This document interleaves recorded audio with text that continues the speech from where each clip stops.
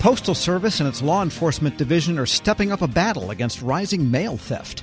Criminals are robbing letter carriers for their keys to steal mail and packages and to commit financial crimes like altering checks. USPS and its Postal Inspection Service are hardening blue collection boxes and working to curb change of address fraud.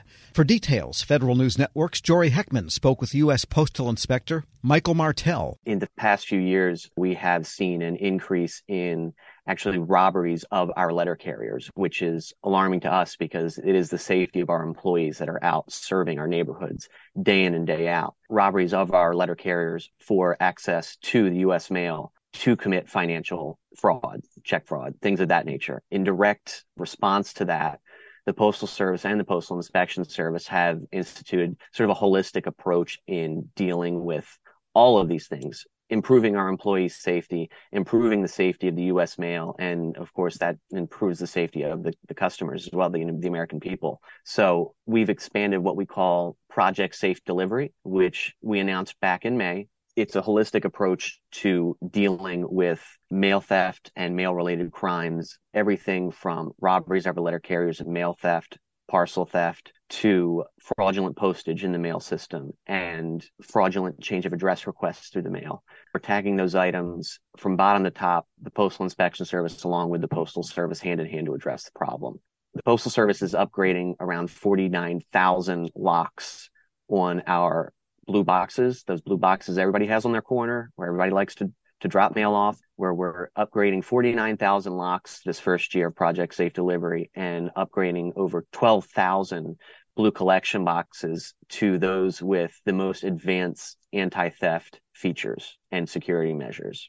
There's a whole lot that goes into that. We're putting national assets where they need to be from coast to coast, really to deal with postal crimes in a local level, putting national assets in an area to advance local cases, arrest criminals that are perpetrating postal crimes and putting them behind bars. Given this increase in theft here, what are the concerns for customers, particularly their trust and their faith in USPS to make sure that payment gets where it needs to go safely and securely? The core mission of the Postal Inspection Service is the sanctity and security of the U.S. mail, Postal Service employees, and the customers themselves.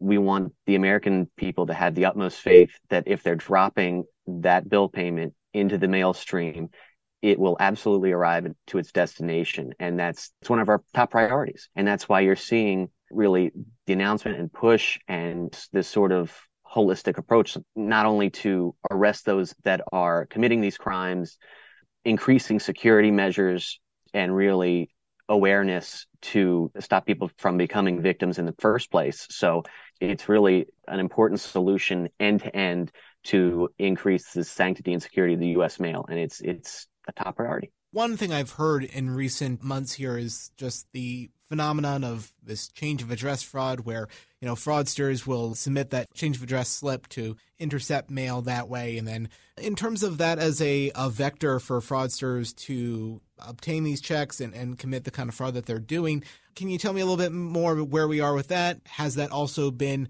on the rise as some other things have been? And what is the Postal Inspection Service doing to head that off?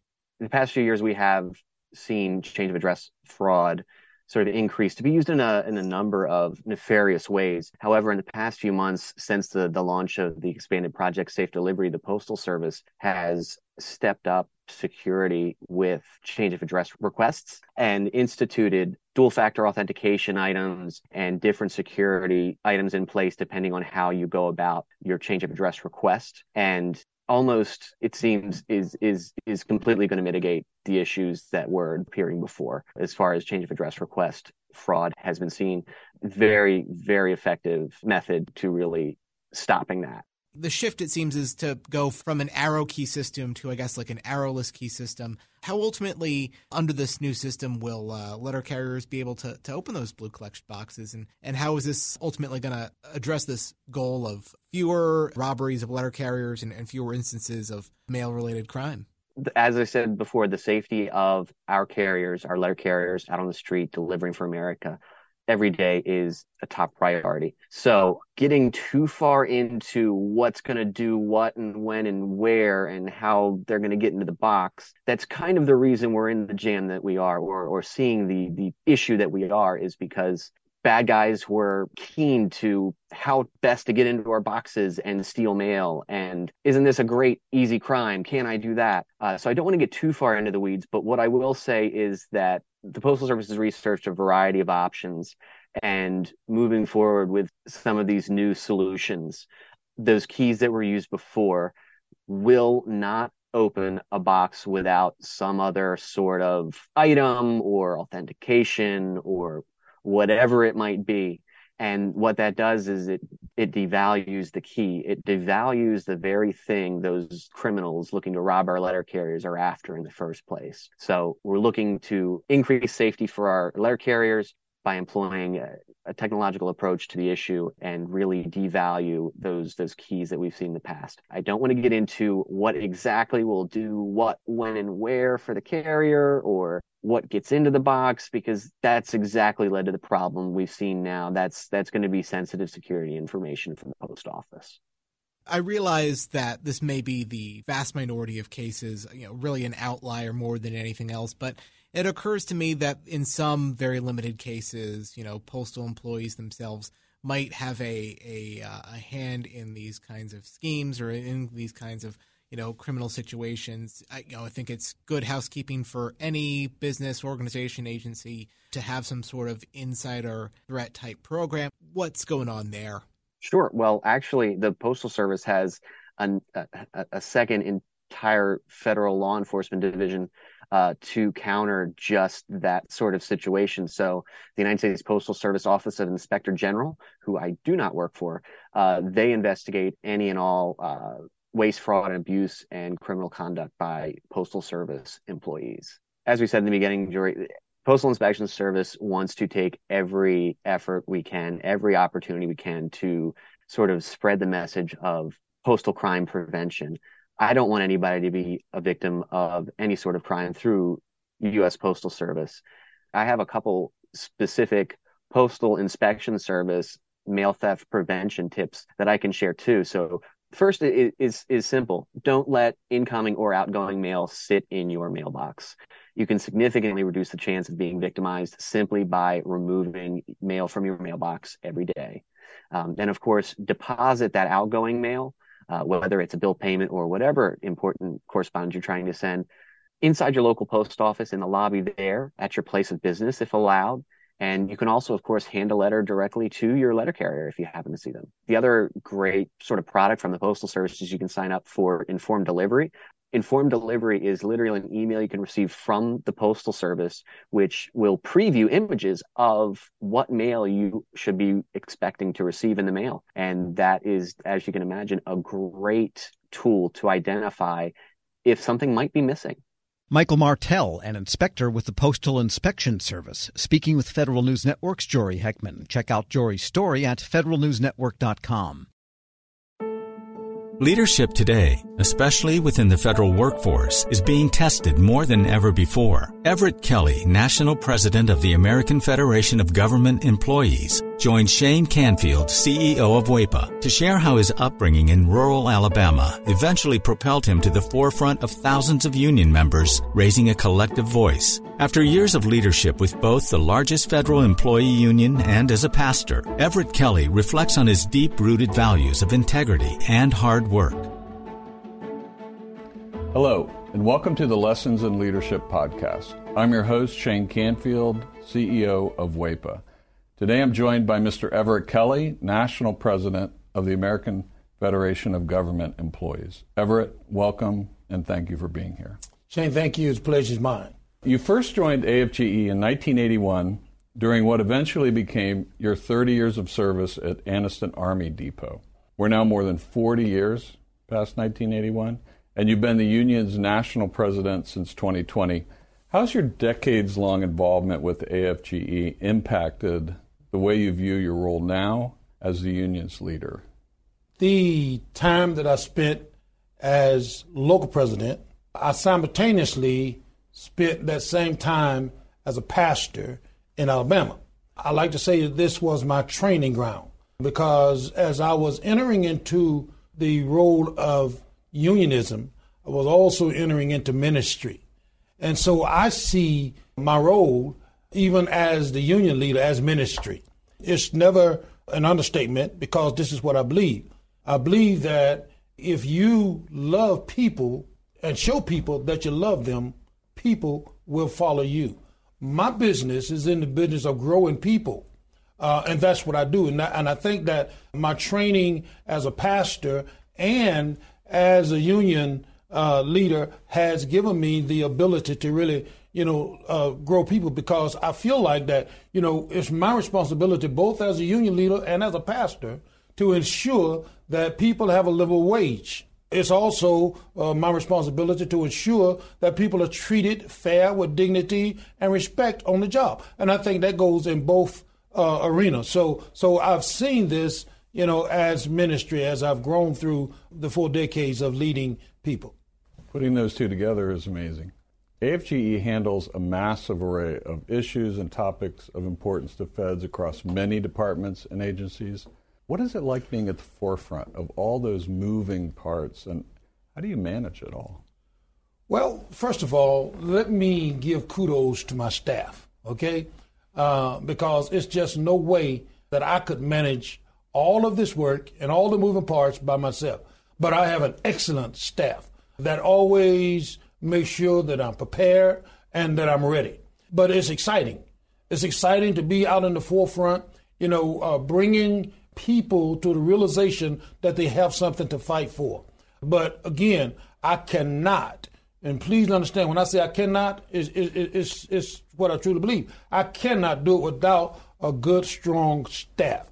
And I tell anybody that, but I enjoy fighting for the cause. I enjoy standing in front of a group of AFG members, calling them to action, and then standing back and watching that action come to fruition. Because I know that I'm not the one that's doing it, okay? They are the one that's doing it. I'm merely casting a vision, right? And I enjoy casting that vision and then watching that vision come to fruition. And it's the staff and the members that get that done.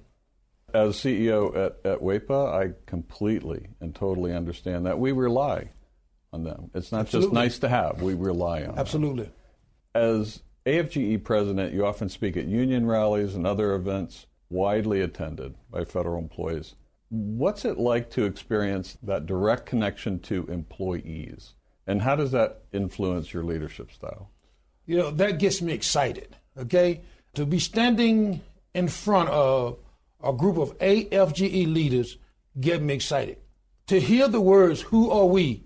and the chants that come back that says AFGE gets me excited. It gets my motor running, if you will. And it's exciting to look at them and see the motivation in their faces when they're fighting for a cause. And all of us come together and fight in solidarity, fight as one, raise one voice. You can't explain the feeling. You just know that it's right. I just know that it's right. When I'm standing there and I feel this, and I never fail to say thank you again, because I'm the one that merely cast the vision. They are the ones that get the work done. And so when I see them out there ready to go and that call to action goes out, and then I see them really begin to march on that initiative, it's an energy that I cannot explain. I can explain it. I'm feeling it right now. Describe how your personal background and upbringing folds into how you function as a leader. Understanding that I was born in the Deep South. I was born in a little small town in Goodwater, Alabama, population 1,292 today. Born to parents that, and I hope I don't offend anybody, and I got to quit saying this, but I was born to a set of parents that believed and trusted in God. And that began to establish who I was. I began to trust God myself in everything that I do. I trust God even in this situation as a union leader, because my parents taught me to believe in the Bible. And with that came, do unto others as you would have them to do unto you. In other words, treat people right. Treat people with respect, right? do what's right. It taught me, about integrity, right? It taught me about being honest, and that's what's needed in the role of a leader of this union. It's needed. And I try to portray that. I try to portray a person of honesty and a person of integrity. And so being in the Deep South, you just learn those things. And that's what has helped me throughout my path as a union leader. And it's always nice, that whole approach, because you don't have multiple approaches with different people or different sets of different tasks, different energy. It's always straightforward, yes. Honest. Here's the truth. Yes. And it's easy. Yes. Right? Yes. It's a lot easier than having multiple personas. Absolutely. Yeah. Absolutely.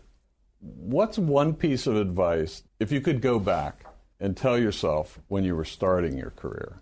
I don't know you're asking for one, but I'm going to have to elaborate on two, if that's okay. Number one, I would explain the urgency of integrity a lot sooner than what I did, right? Because to me, integrity is not necessarily what you see others do or what others see you do, but integrity to me is what you do even when no one is looking. And so I would really begin to stress that importance more so at an earlier state in my leadership role rather than the latter part. Okay, I begin to stress that more now, but I wish I had began to do that more at the earlier states in my role. Secondly, I would tell myself to always, and I'm going back to my roots, always work hard and don't ever accept no as an answer, right? Because I just believe that if you want it bad enough, if you want to achieve it, you can. It's all about the amount of work you put into it, right? And the amount of faith you have that it can be accomplished. So when I look at AFGE and its membership and where we were 4 or 5 years ago and where we are today, that's a reminder that you can do whatever you want to do if you put your mind to it and work hard enough.